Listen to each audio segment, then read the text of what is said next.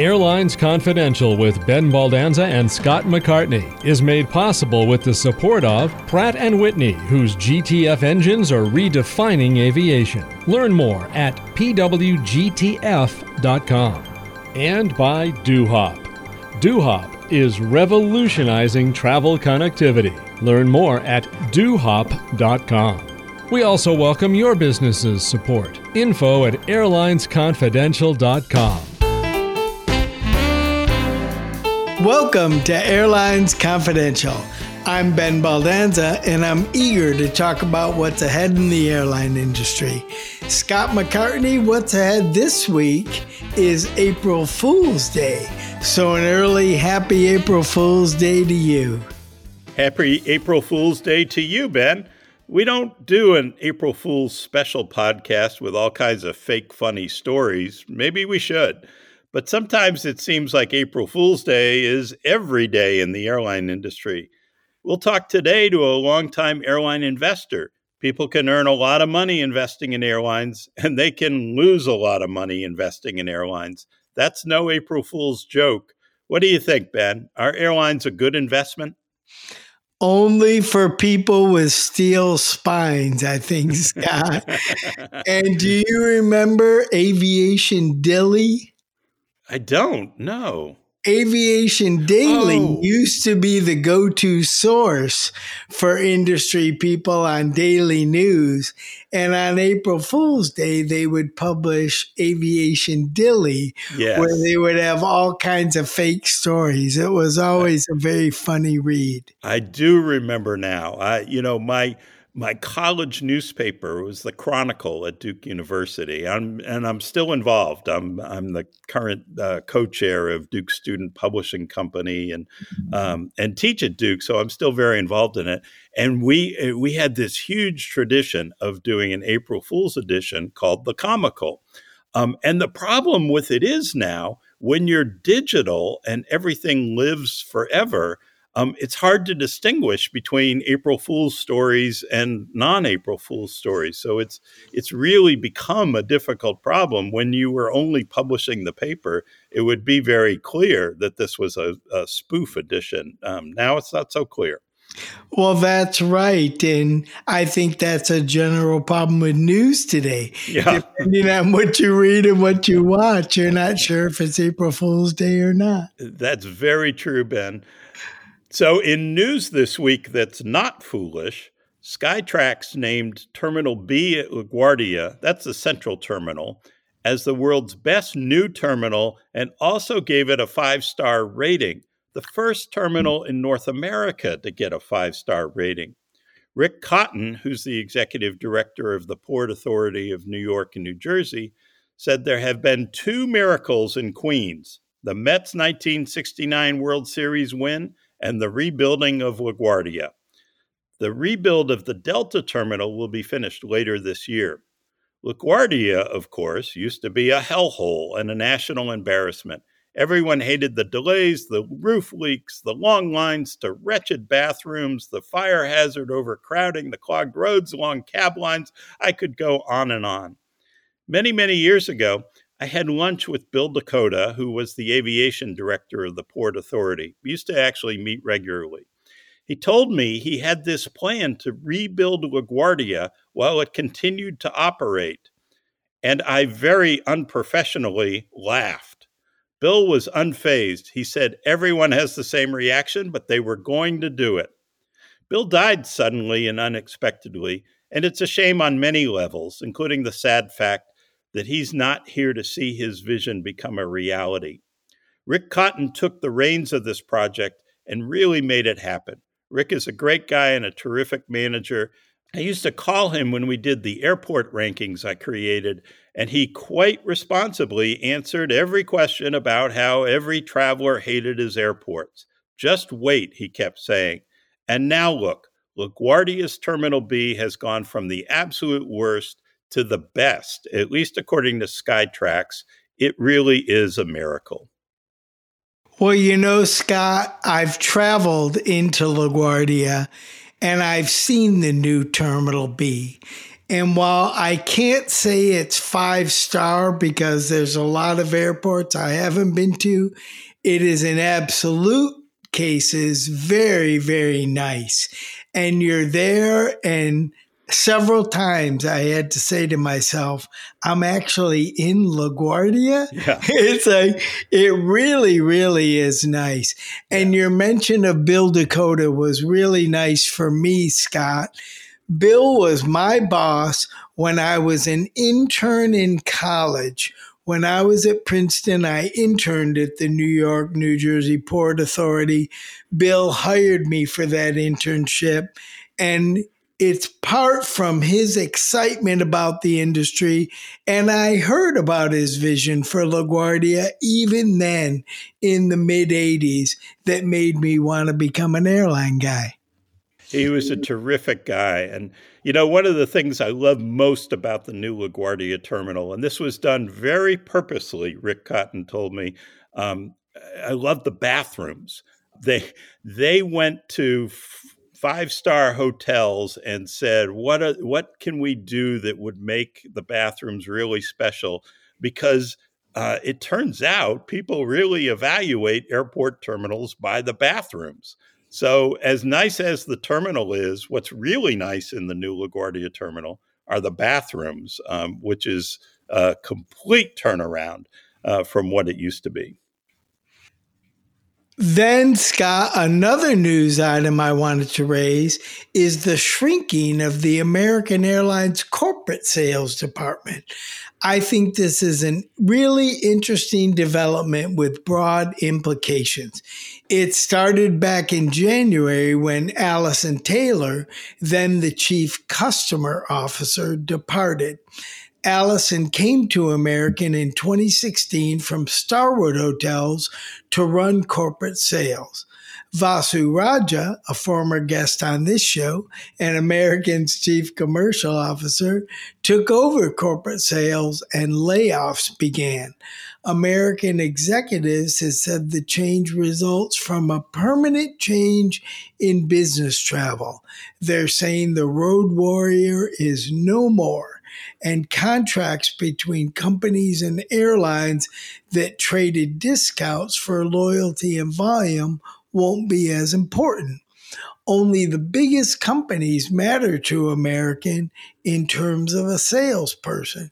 In fact, for companies spending less than $1.5 million per year on American, the airline said it won't offer contracts. Those companies can book direct like everyone else. It's very interesting to see how this goes. American is also saying that their cheapest fares, the basic economy fares, will no longer be available in third-party distribution like Expedia or others, but only on AA.com. I'm sure Delta and United are looking at this closely. Whether this is an overreaction to the change in corporate revenue or not is something we're all going to see, but you can't say that American isn't being bold here. No, you can't. And we probably should have seen this coming, right? American has been moving to direct booking in many ways for years. It's been at war off and on with middlemen like Sabre and has been pushing companies to book directly with the airline. And as you mentioned, the basic economy fares are coming out of travel agency systems and maybe some other aspects like booking ancillary seat fees or bag fees. That all makes it harder for travel agents to really compete on the same playing field as people booking directly with the airline.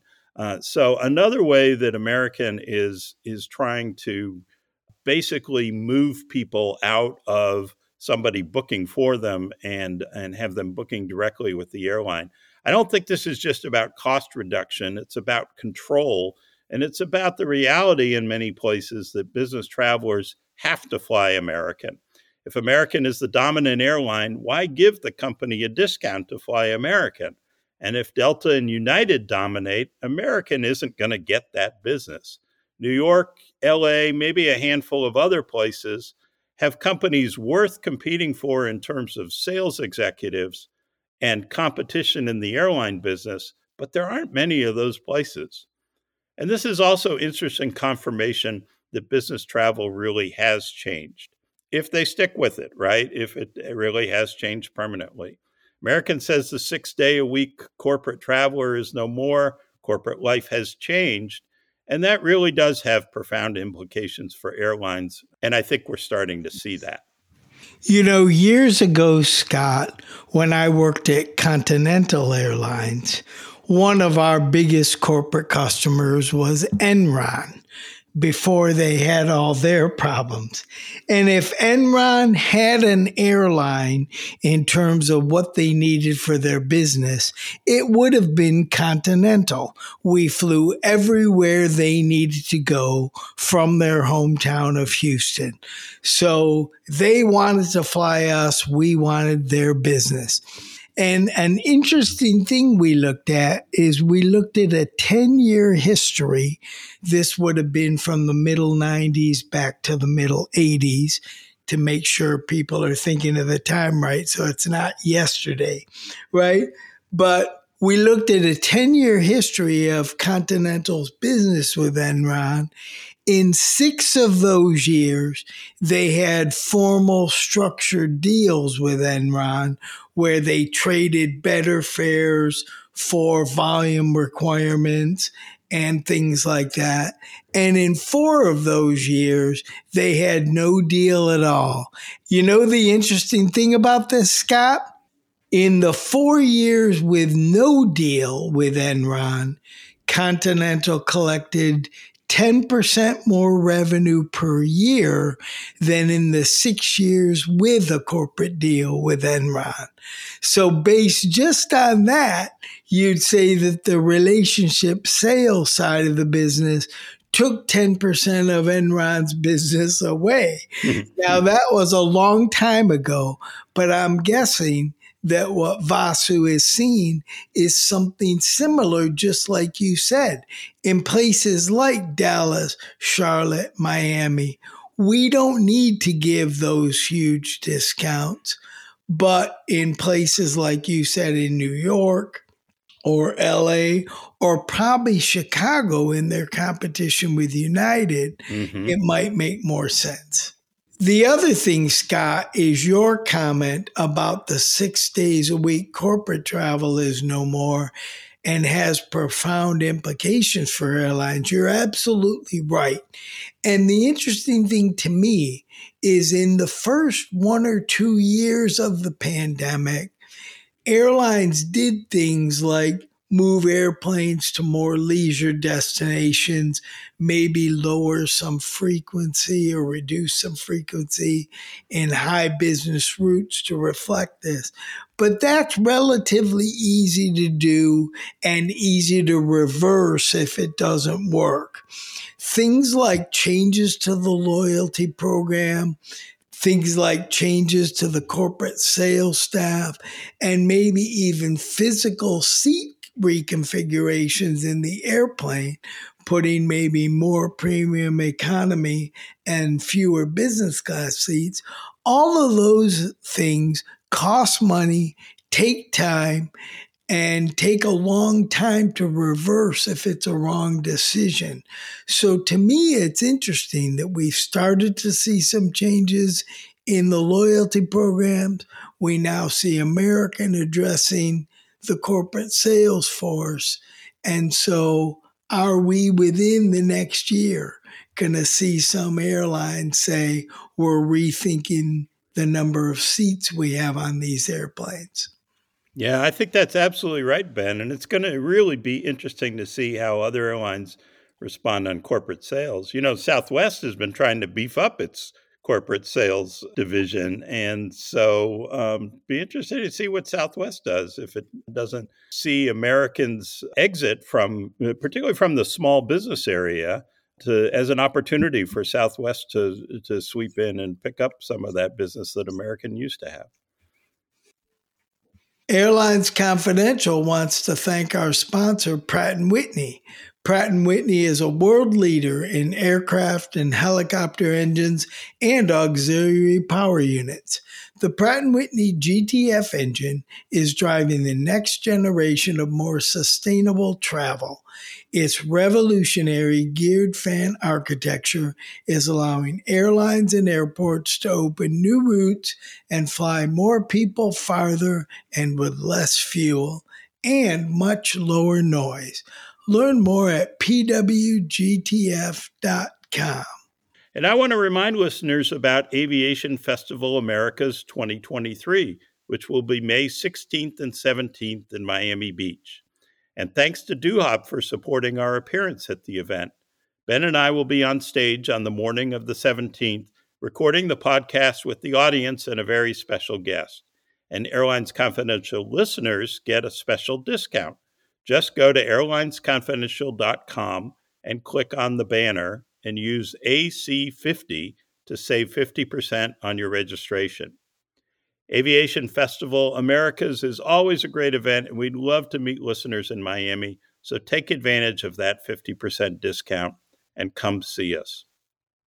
We're very excited to have Philip Ordway on the show today. Phil is a managing principal at Anabatic Investment Partners LLC, a Chicago-based long-term value investment firm. Phil is a longtime airline investor and analyst. He knows this industry from an investor's perspective, which sometimes is the same as management, pilots, and customers think. Sometimes it's a little different. He's also an adjunct lecturer at Northwestern University's Kellogg School of Management, where he also got his MBA. Welcome to the show, Phil. Thank you, guys. I'm thrilled to be here. I've listened to your podcast for a long time. And Scott, I used to read your column at the Wall Street Journal. Ben, you taught me a lot of what I know about the airline industry. So I'm grateful to both of you guys and just thrilled to be here. Well, that's great. Why don't you start by telling our listeners about Anabatic Investors and how important airline and travel companies are to your firm? Sure. Yeah. So we run a pretty concentrated portfolio of investments. We're long only. I used to work at a big fund that did a lot of long and short investing and a lot of credit and distressed debt as well as equity. And now we're pretty much just equity. I mean, I'd love to find some good credit ideas. I can talk a little bit about the American bankruptcy way back in the day, because that was one of the great home runs of all time in the credit and distressed world. But unfortunately, I missed it. So yeah, but we run a pretty concentrated portfolio of 8 to 10, maybe 12 investments at a time, and we tend to hold them for years and years. So, I know this is something you want to talk about later in the volatility that comes around in the airline industry, but we seek to take advantage of that volatility and then just ride good prices and good investments in companies for a long period of time that we can. And, contrary to a lot of the belief that is out there that the airline industry has just been a graveyard for investors over the years, which is largely true. There's also been some enormous home runs that we'll get into. So that was how I kind of came about to the industry in a little bit of a roundabout way, but I've studied it for now probably 7 or 8 years, I guess, as an investor, and just found it absolutely fascinating. I think the old saying goes, I think it was John Ostrower, formerly of CNN, who now runs the Air Current newsletter, who said there's no industry in the world that sort of encapsulates absolutely everything that's going on in the world, right? You can't find an economic issue, a geopolitical issue, any news story. Like, there's always an airline angle to every story. And so, for whatever reason, I've just always found it to be an absolutely fascinating industry that encapsulates everything in the macroeconomic and microeconomic world you'd ever want to look at. So it's really been fascinating. It taught me a lot about business and about investing. That's so true, Phil. And when I was in the newspaper world, I lived that every single day. Yep. Tell us, as an investor, how do you think about the industry today? Is it an industry worth investing in, all or at least some sectors? Well, yeah. So what I would say is, as an investor who can go anywhere and look at anything that I choose, I don't feel compelled to look at this or that just because I have to, right? I mean, there are some funds that are constrained. They can only look at certain size companies. They can only look at companies that pay a dividend. They can only look at companies that have an investment grade rating or something like that. I don't have any of those constraints. So I'm coming at this really from a clean sheet of paper.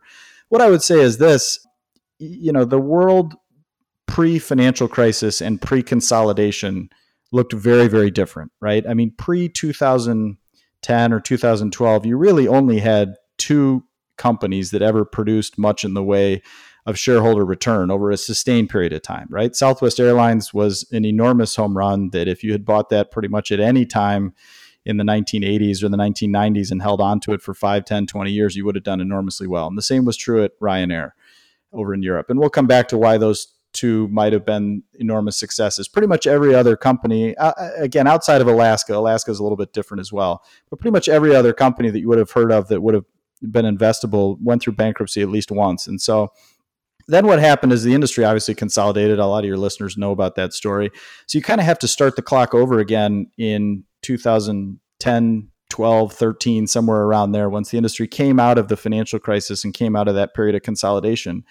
And then things were really getting really good, in my opinion. And the industry was really in a very healthy, rational place from a balance sheet perspective, from a competitive perspective.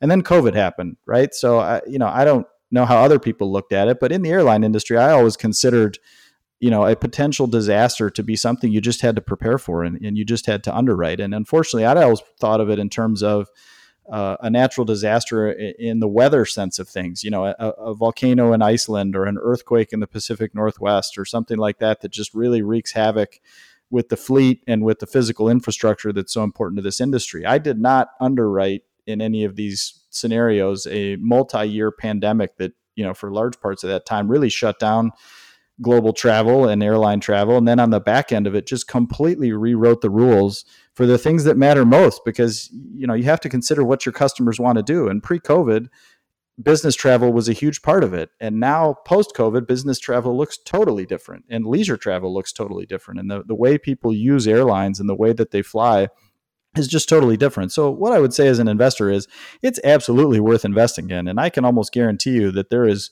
good money to be made from this point going forward.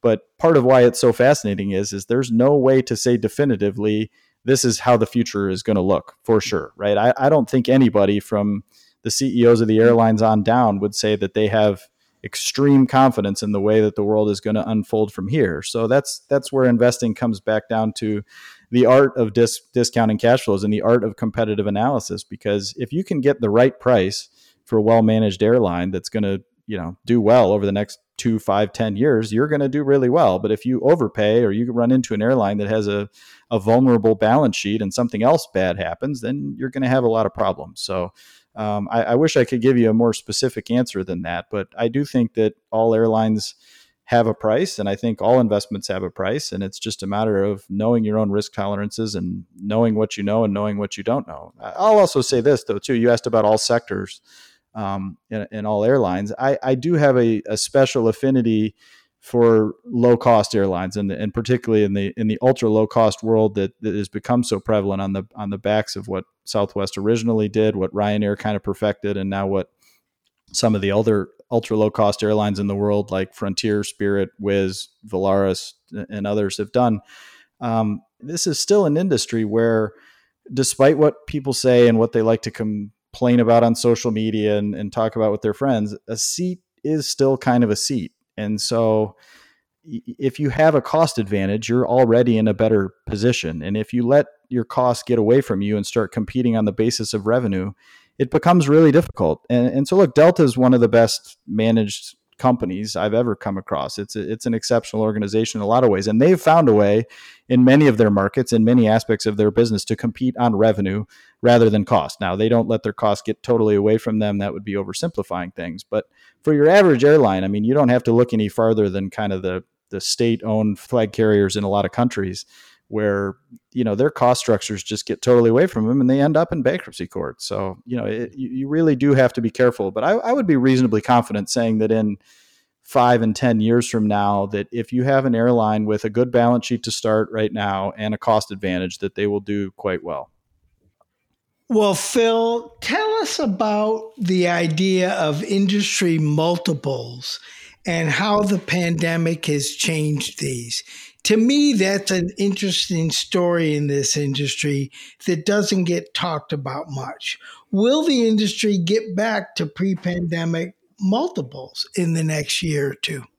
Yeah, that's an interesting one. I'll give you a quick, this is my pedantic, my professor side coming out here about how I approach this. And so I think the right way to think about it when you come to the topic of multiples and valuation is you have to be really sure what it is you're trying to do, because as an investor, if you're not trying to speculate on what the price is going to do, and there's nothing wrong with speculating on what the price is going to do, that's just a different exercise than trying to value the whole company, right? Because the value of any financial asset, whether it's the common stock of Delta Airlines or an equity ownership in an apartment building or an acre of farmland that you own, the present value of that asset, that financial asset that you own, is the discounted future value of cash flows, right? So you take all the cash flows they're going to make from here until the end of your ownership or the end of time or whatever, and you discount it all back to today. And so doing that is one practice. It's one discipline. It's one way of looking at the world. And then there's the way of looking at the world that I just mentioned about kind of speculating, well, I'm just going to buy this stock because somebody else is going to buy the stock, or the price is going to go up for whatever reason, or I'm going to buy it or short it because the price of oil is going to move a certain direction and that's going to in fact impact the current price. And I'm just going to buy it today and sell it tomorrow or sell it in a few months or whatever the case may be. And kind of in between is the shorthand of valuation multiples, right? So there's pricing, right? Where you're saying I'm putting a price on this asset today, and then I'm trying to actually value it. So pricing it, again, to use a kind of a crude analogy, would say, well, somebody else paid $1 million for the house next door or $1 million for the apartment building down the street. And that square footage is X and my square footage is X. So, it should be about the same. Valuation would be, well, what are the cash flows that house could generate as a rental property or this apartment building could generate?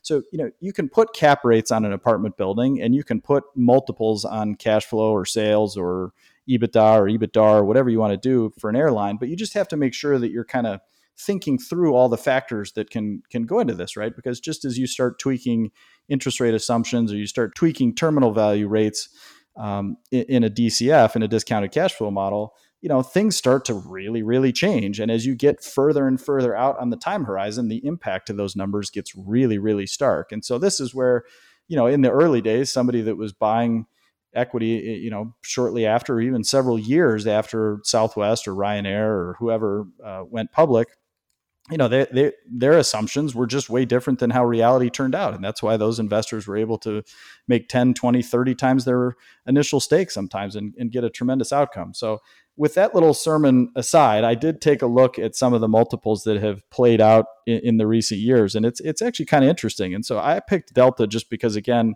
I think it's a really interesting company, a really well-run airline, and it's probably the only airline, at least in the US, that hasn't changed a ton from its pre-COVID strategy, right? So if we go down the list, right, like United has actually changed quite a bit, and management changed right before COVID. And so they're close, but they're not quite as stable as Delta has been. And American has a ton of debt on its balance sheet. So multiples there can get really distorted.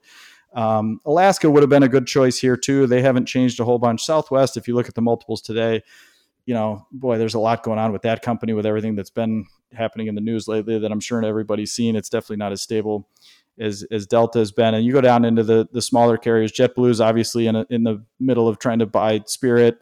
Frontier was the original suitor for Spirit. And, so there's just a lot going on. So anyway, I picked Delta because they're probably the least noisy of the companies. If you look in early 2020, so a little over 3 years ago to today. So back in early 2020, right before COVID was hitting, and right as they had already announced their 2019 numbers, the market cap of the company was about $38 billion. The total enterprise value, so adding back the debt and taking back the cash balance, was about $52 billion. And that was on trailing sales in 2019, about $47 billion. So it's about 1.1 times trailing sales on an enterprise value basis. They had just generated $7 billion of operating income.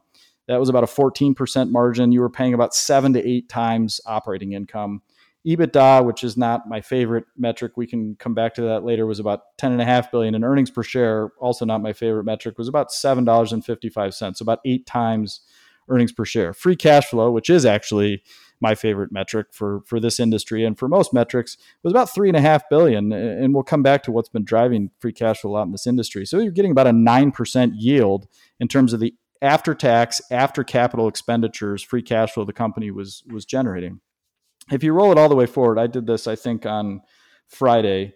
So we're recording this in March of 2023.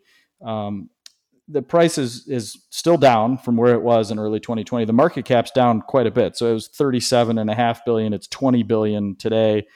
But the enterprise value hasn't fallen quite as much because the debt's gone up so much. The enterprise value pre-COVID was 52. It's about 44 today. So the debt's gone up a lot and is just taking a much bigger share of the value. If you look at this year's sales, they'll probably generate 52, 53, 54 billion of sales. So sales have actually gone up, which is kind of fascinating, right? From the pre-COVID starting point to today, sales are actually higher, but operating income is only going to be about 5 billion. That's about a 10% margin. They're still not back to pre-COVID margins, and that's about a 9 times multiple. So you're actually paying more today per dollar of operating income than you were pre-COVID, which I think is contrary to a lot of people's perceptions. EBITDA, likewise, about 8 billion versus 10.5 before. On a multiple basis, it's kind of in the same ballpark, and free cash flow is still way down. So you're only generating probably this year $1.5 billion of free cash flow versus 3.5 before. So you're paying a higher multiple today of free cash flow than you were pre-COVID as well. And again, this is all subject somewhat to the fact that we're still coming out of COVID, right? So 2023 is not the final verdict on what the world is going to look like post-COVID. So we're kind of potentially splitting the difference here.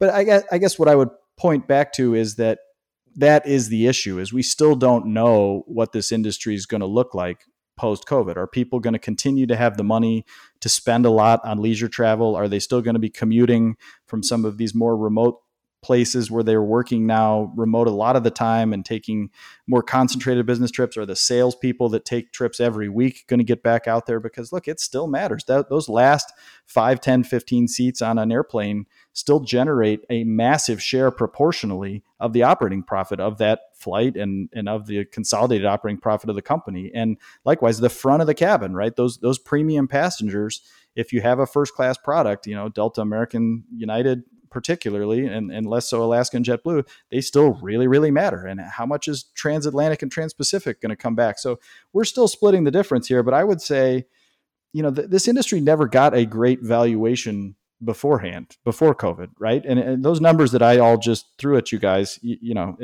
1 time sales, and now we're at 1.2 times sales or something. It's actually a little bit above that. It's actually gone up, but that's a pretty low multiple. And a single digit multiple of earnings and operating income and free cash flow is not a demanding valuation. And I think because of the fact that people just have this narrative that airlines are doomed to continue to repeat the tragedies of the past, that you're probably not going to get out of that world anytime soon until we get to the next recession or the next natural disaster or whatever, and the airlines sail right through it without a problem, and everybody thinks, oh, well, maybe this is a slightly better business than I thought, and then maybe they'd be willing to pay up for a little bit higher multiple of current earnings and cash flow and income. But for now, I don't see that happening anytime soon.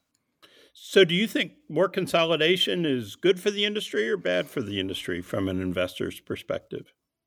Yeah, it would certainly be good from an investor's perspective for the industry to get a little more consolidated. But I would say this, I'm not a lawyer. I'm not an antitrust expert. I've seen a lot of these things happen over the years, and I actually don't have a dog in the fight specifically around any of the consolidation that's underway today or proposed today. So I'm not talking my book in that sense. But look, I read the complaint that's seeking to block the Spirit JetBlue merger. I didn't find it very compelling. I don't think there's a strong case to be made that the industry's over consolidated. And this is totally contrary to the narrative of the general public, I would say, right? Because I think if you talk to the general public, and I think even if you talk to a lot of investor types, right? I mean, go talk to your average hedge fund analyst or portfolio manager who doesn't cover airlines.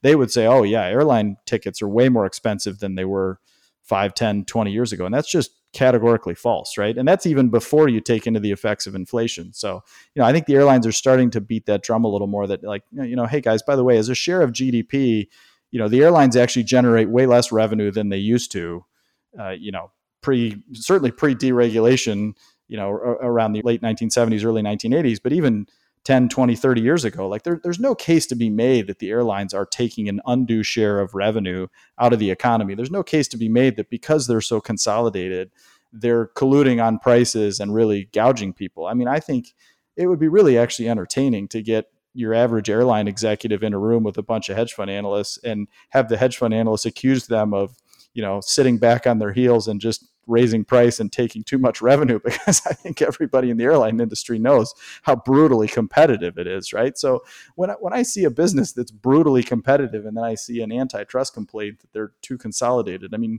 one of those two has to be wrong, and I know which side I think is wrong. But yeah, look, I think more consolidation would clearly be good, but I do think that ship is completely sailed in terms of the big three or the big four, right? I mean, it's regardless of the regime in Washington and whatever the political winds would say, it's going to be really, really difficult to see American United, Delta, or Southwest buy anybody else. And I think, look, for whether it's on merits or whether it's on politics, I think as you're seeing, like they're clearly fighting the proposed merger of Spirit and JetBlue.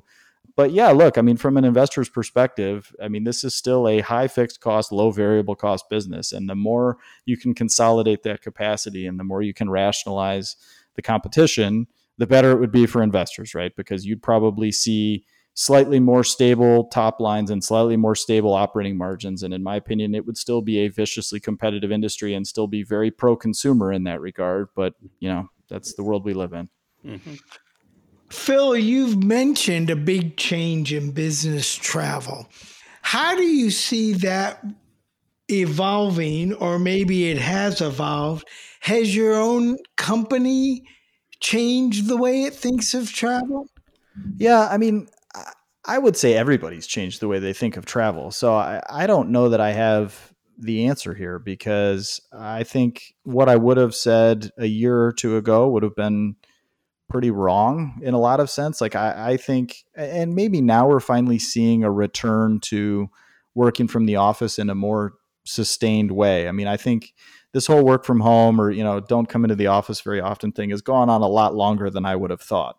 And I think depending on which way the economy goes, if we have a bigger recession later this year or at any point down the road, and the labor market stops being quite as tight as it's been, I think you'll probably see more people calling their employees back into the office. And likewise, I think if you start to see a more competitive market for your average company out there trying to do sales, you'll probably see an uptick in business travel where the salespeople, the consultants are back out traveling a little more than they were. But look, it's a really fascinating thing. And, the analogy that I keep pushing back on people with is that if you think about some of the biggest earthquakes that have ever happened in American economic history, COVID would be right up there, right in the top of the list. I mean, certainly on the Mount Rushmore of like biggest economic earthquakes we've ever had. And the analogy that you might want to look at is back in the Great Depression, the stock market used to be open on Saturday, and pretty much everybody used to go into their office on Saturday, at least for half a day.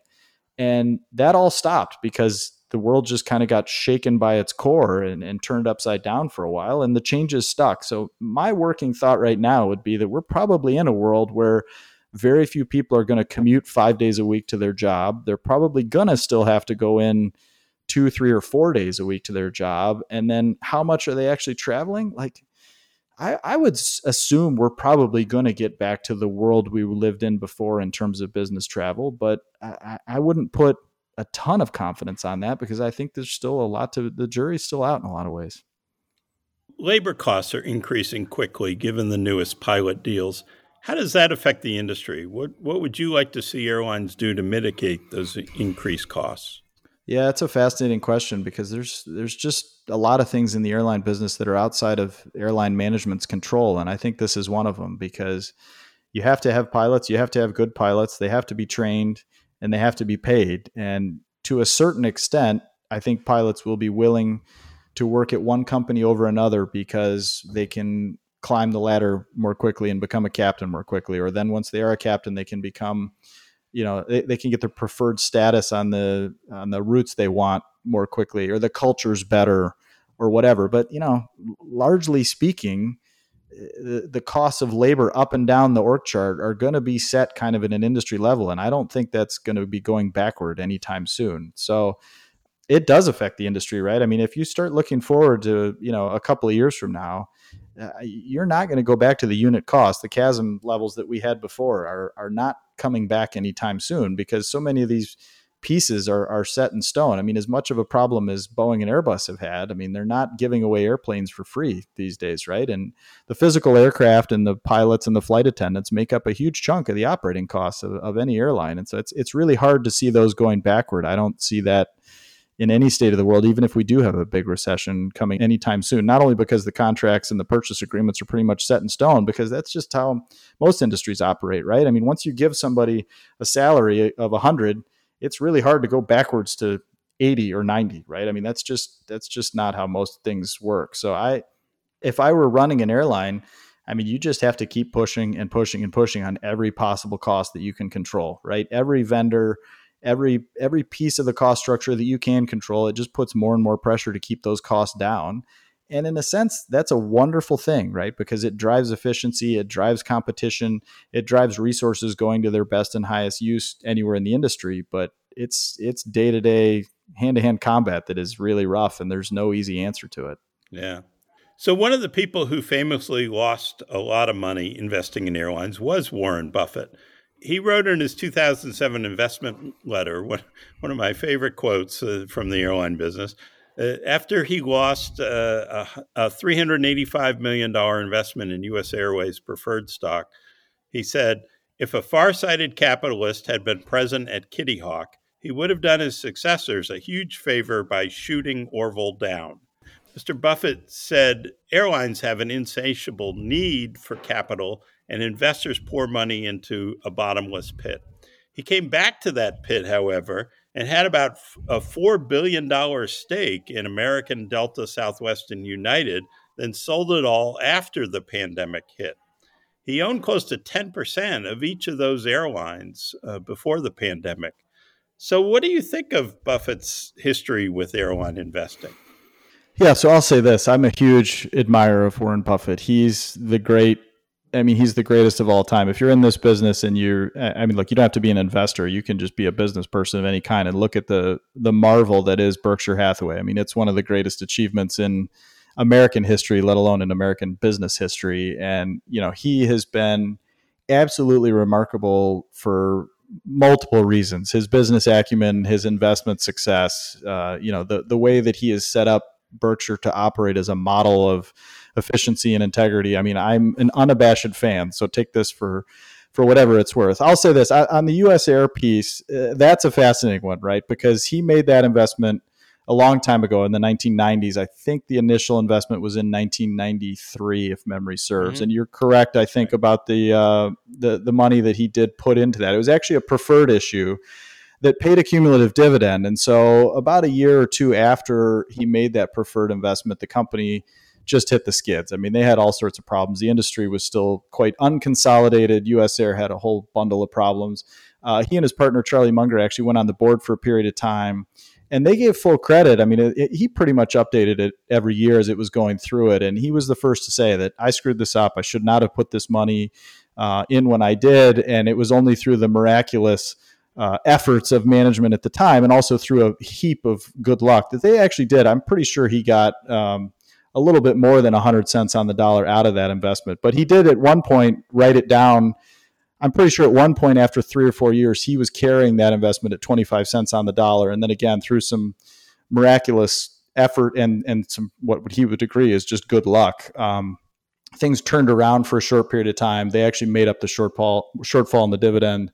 And they got out of that investment by the skin of their teeth. But, the opportunity cost of the capital was quite huge. He would be the first to agree that that was a mistake for sure. And it took a lot of good luck. But that's actually, kind of the hallmark of a great investor, right? Even when he makes a mistake and screws up, he doesn't really lose very much. And then the more interesting one is what happened leading into COVID. So, and this is actually how I came to the industry too, because like I said, when American Airlines was going through bankruptcy and actually completing its own transformational merger through some of those predecessors. It's ironic that we came back to that.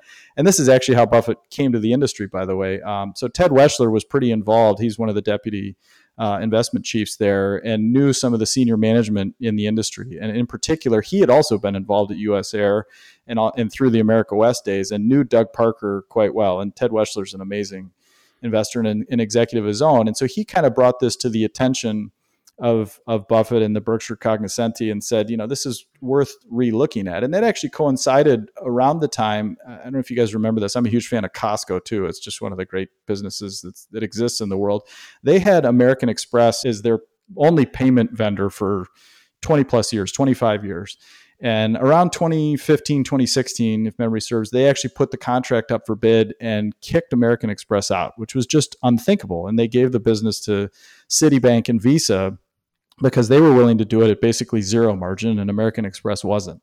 And no less an authority than Buffett and Munger, who are the lead shareholder at American Express, said that they thought it was actually a mistake for American Express to let that business go. And so I started thinking about, well, how I was kind of behind on the payments models at the time. Well, how could they be making enough money for this to be worth it if they weren't going to get any margin on the charge volumes at Costco? So I started going on the list. Well, who's American Express's next most important co-brand partner? And it was Delta Airlines. And so I started digging into this, and I realized that these airlines, particularly the big legacy carriers in the U.S., I'm speaking about Delta, American, United, and Southwest in particular here. Alaska has a great program too, but they all make a fortune off of these co-branded credit card programs where the banks issue the credit cards and they pay the banks pay the airlines, a fee every month. So however many times you swipe your credit card, whatever you're charging on your credit card every month, they're getting that money up front. So it's a huge benefit to the airlines because they're getting that money in every month. And then as you redeem the frequent flyer miles, it's usually about 17, 18 months down the road. They've had that use of capital the whole time. And this has turned into an enormous business. So again, referring back to Delta, just because SkyMiles is probably the best and most profitable of the programs, I think Advantage at American might be slightly bigger. But they're going to generate $7 billion of revenue off of that program this year. It might be closer to $8 billion. And the operating margins and the free cash flow margins are about 50%. This is one of the great businesses of the world, right? You get paid up front, you have negative working capital, and you're making 50% margins. It's just a total home run. So I can guarantee you that played a huge part in Buffett's willingness to come back into the airlines in the 4 or 5 years before COVID. So you're right. He put it was actually about $7 or $8 billion to work to own just less than 10% of each of the big four, American, United, Delta, and Southwest. The reason for that is if you go over 10%, it triggers all sorts of regulatory headaches and you can't trade things as freely. It just is usually more hassle than it's worth. So he viewed this as, he basically had a minority stake in 80%. He owned 10% of 80% of the airline industry, right? Because that's roughly what the big four controlled. And he was perfectly happy with it. And he couldn't have cared less about the normal cyclical ups and downs of what the airline industry always suffered. But then when COVID hit, you're correct. In April into maybe early May of 2020, over a period of 2 or 3 weeks, he sold the entire stake.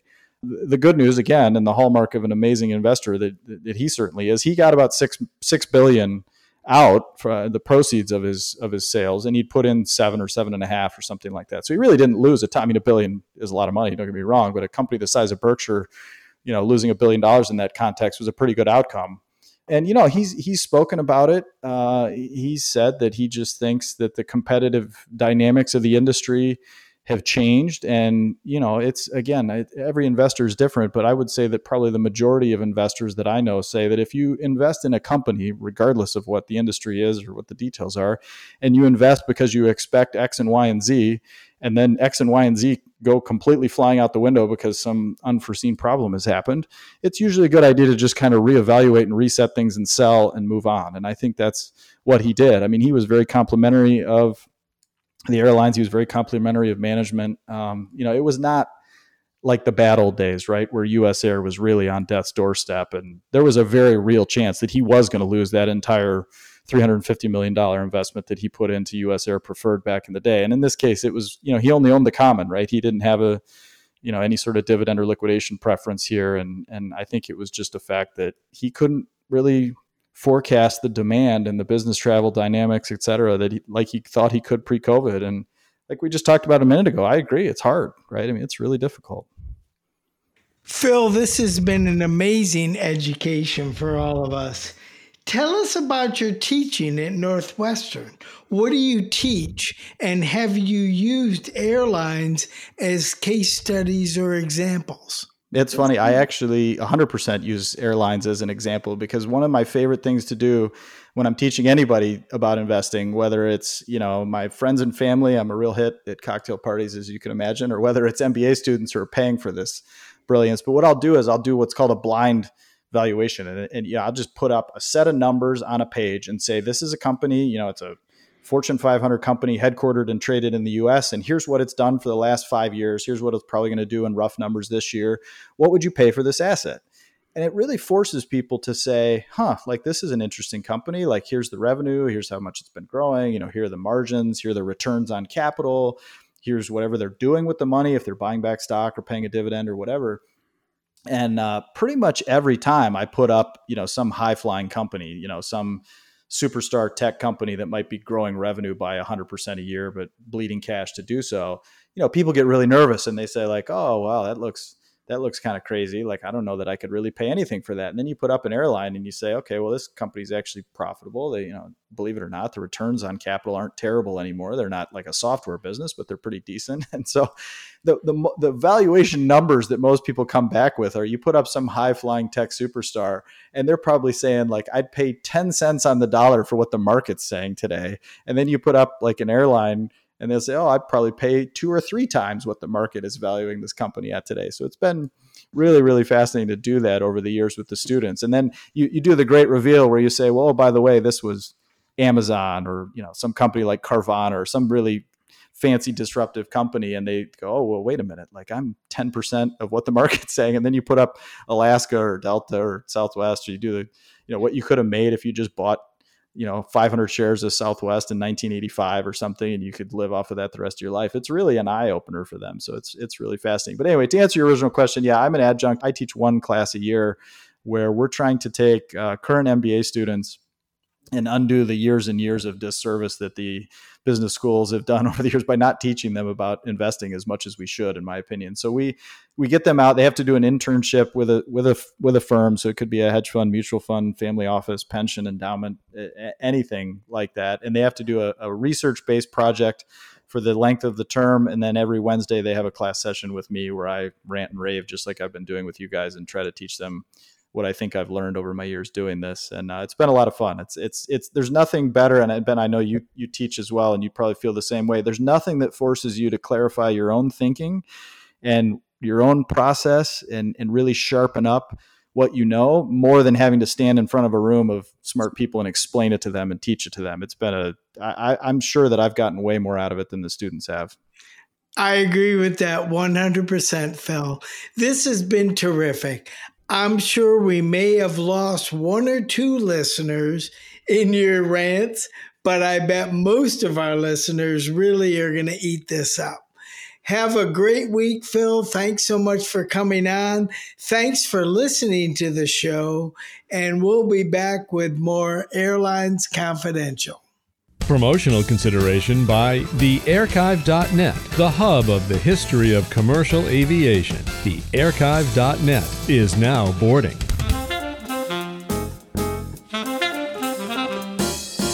Thanks, Phil, for that fascinating interview. I sure did learn a lot. We want to thank our newest sponsor, DoHop, which is revolutionizing travel connectivity. DoHop is a travel technology provider enabling airlines to expand their networks, offer more connectivity, create additional partnerships, and focus on improving the customer experience with more offers, services, and travel options. Airlines benefit from generating additional revenue, lower costs, and maintaining full customer ownership. Plus, in the event of travel disruptions, DoHop works with airlines and offers assistance in helping passengers reach their final destination. Visit dohop.com. That's DOHOP.com.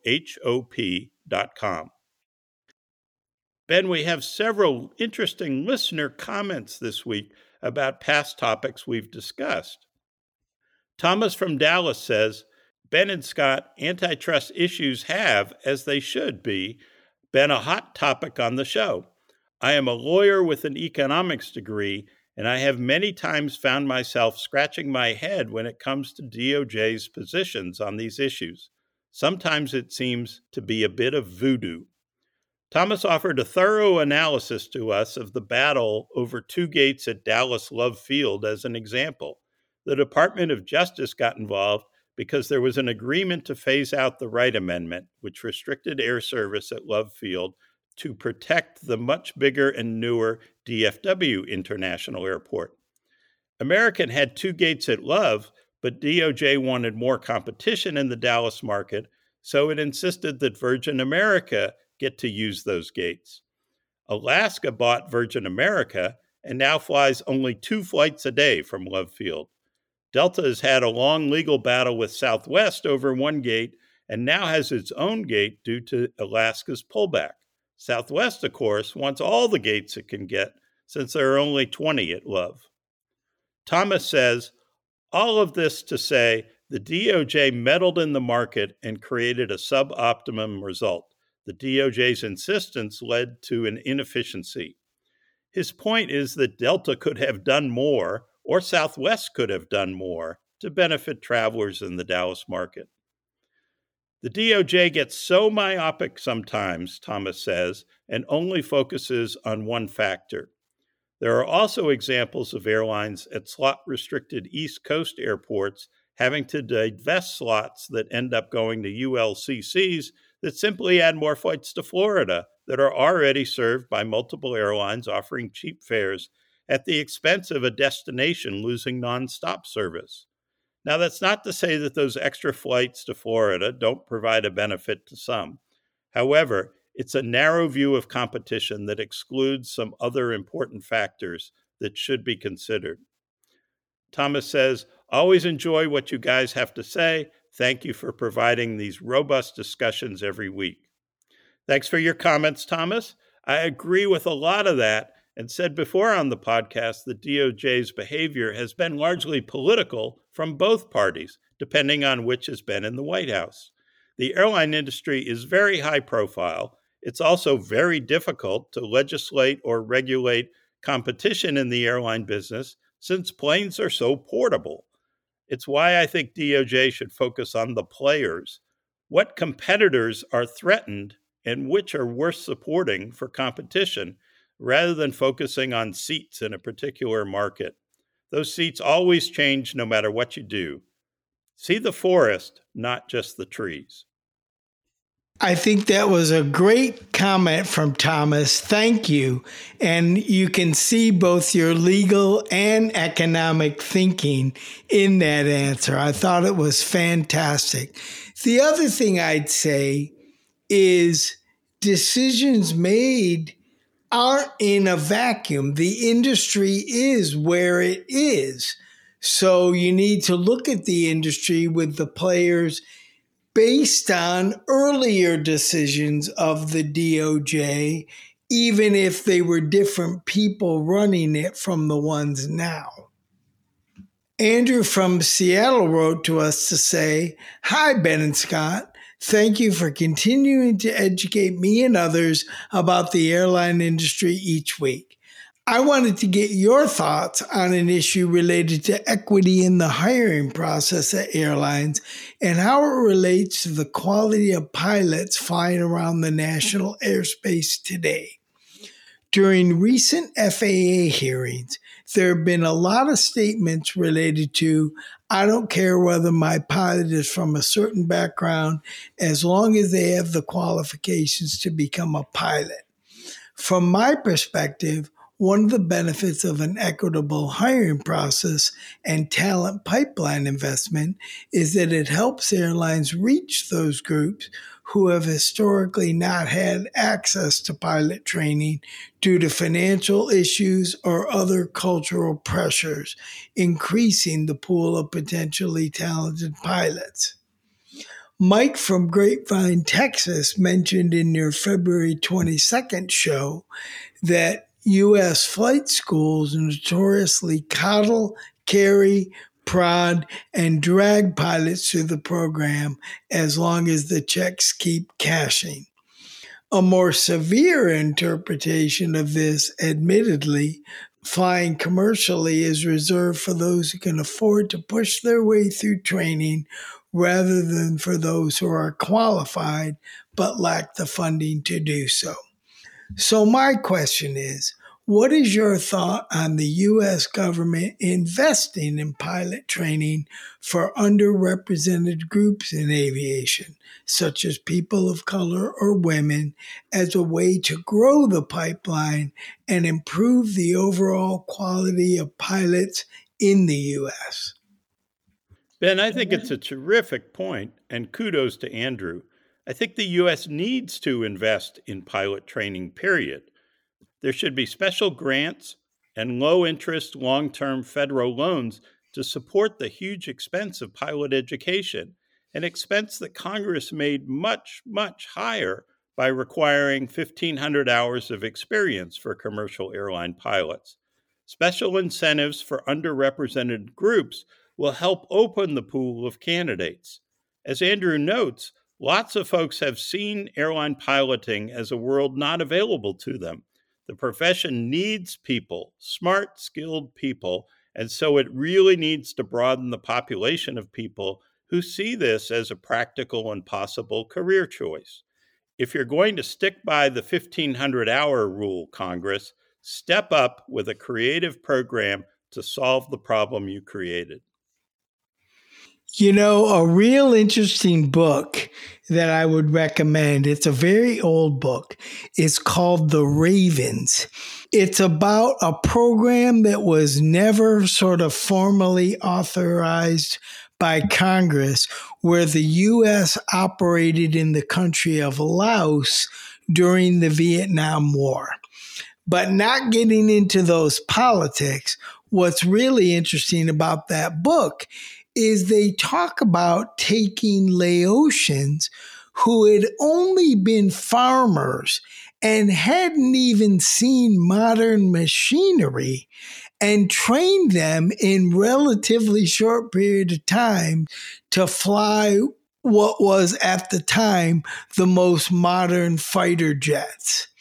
And it's amazing to think if you can take someone who's only been a farmer and lived off the land and put them in one of the most technologically advanced pieces of equipment of their day and have them fly it for the U.S. military, we can broaden this pipeline for pilots in the U.S. enormously. And you know, Ben, the sort of modern day equivalent of that would be kids today grow up playing all kinds of video games. And there's a lot to flying that's like a video game. I think there are a lot of people who would really enjoy it, but they don't see how they could afford the $300,000 to get the training before you get your first airline job. There really needs to be a more economical path so that we can get the best and the brightest flying airplanes. I think the trick there, Scott, is the training that would have to happen as part of that is the recognition that there isn't a real consequence if you fail in the video game. But if you fail in the cockpit, there could be huge consequences. Absolutely. Well, that's all for Airlines Confidential this week. Thanks again to Phil Ordway for some great insights. Have a great week, everyone, and have fun on April Fool's Day. Thanks for listening. No April Fool's joke. Send us your questions and comments, and we'll have more next week on Airlines Confidential. This podcast is produced by Mass Media. Info@massmedia.net.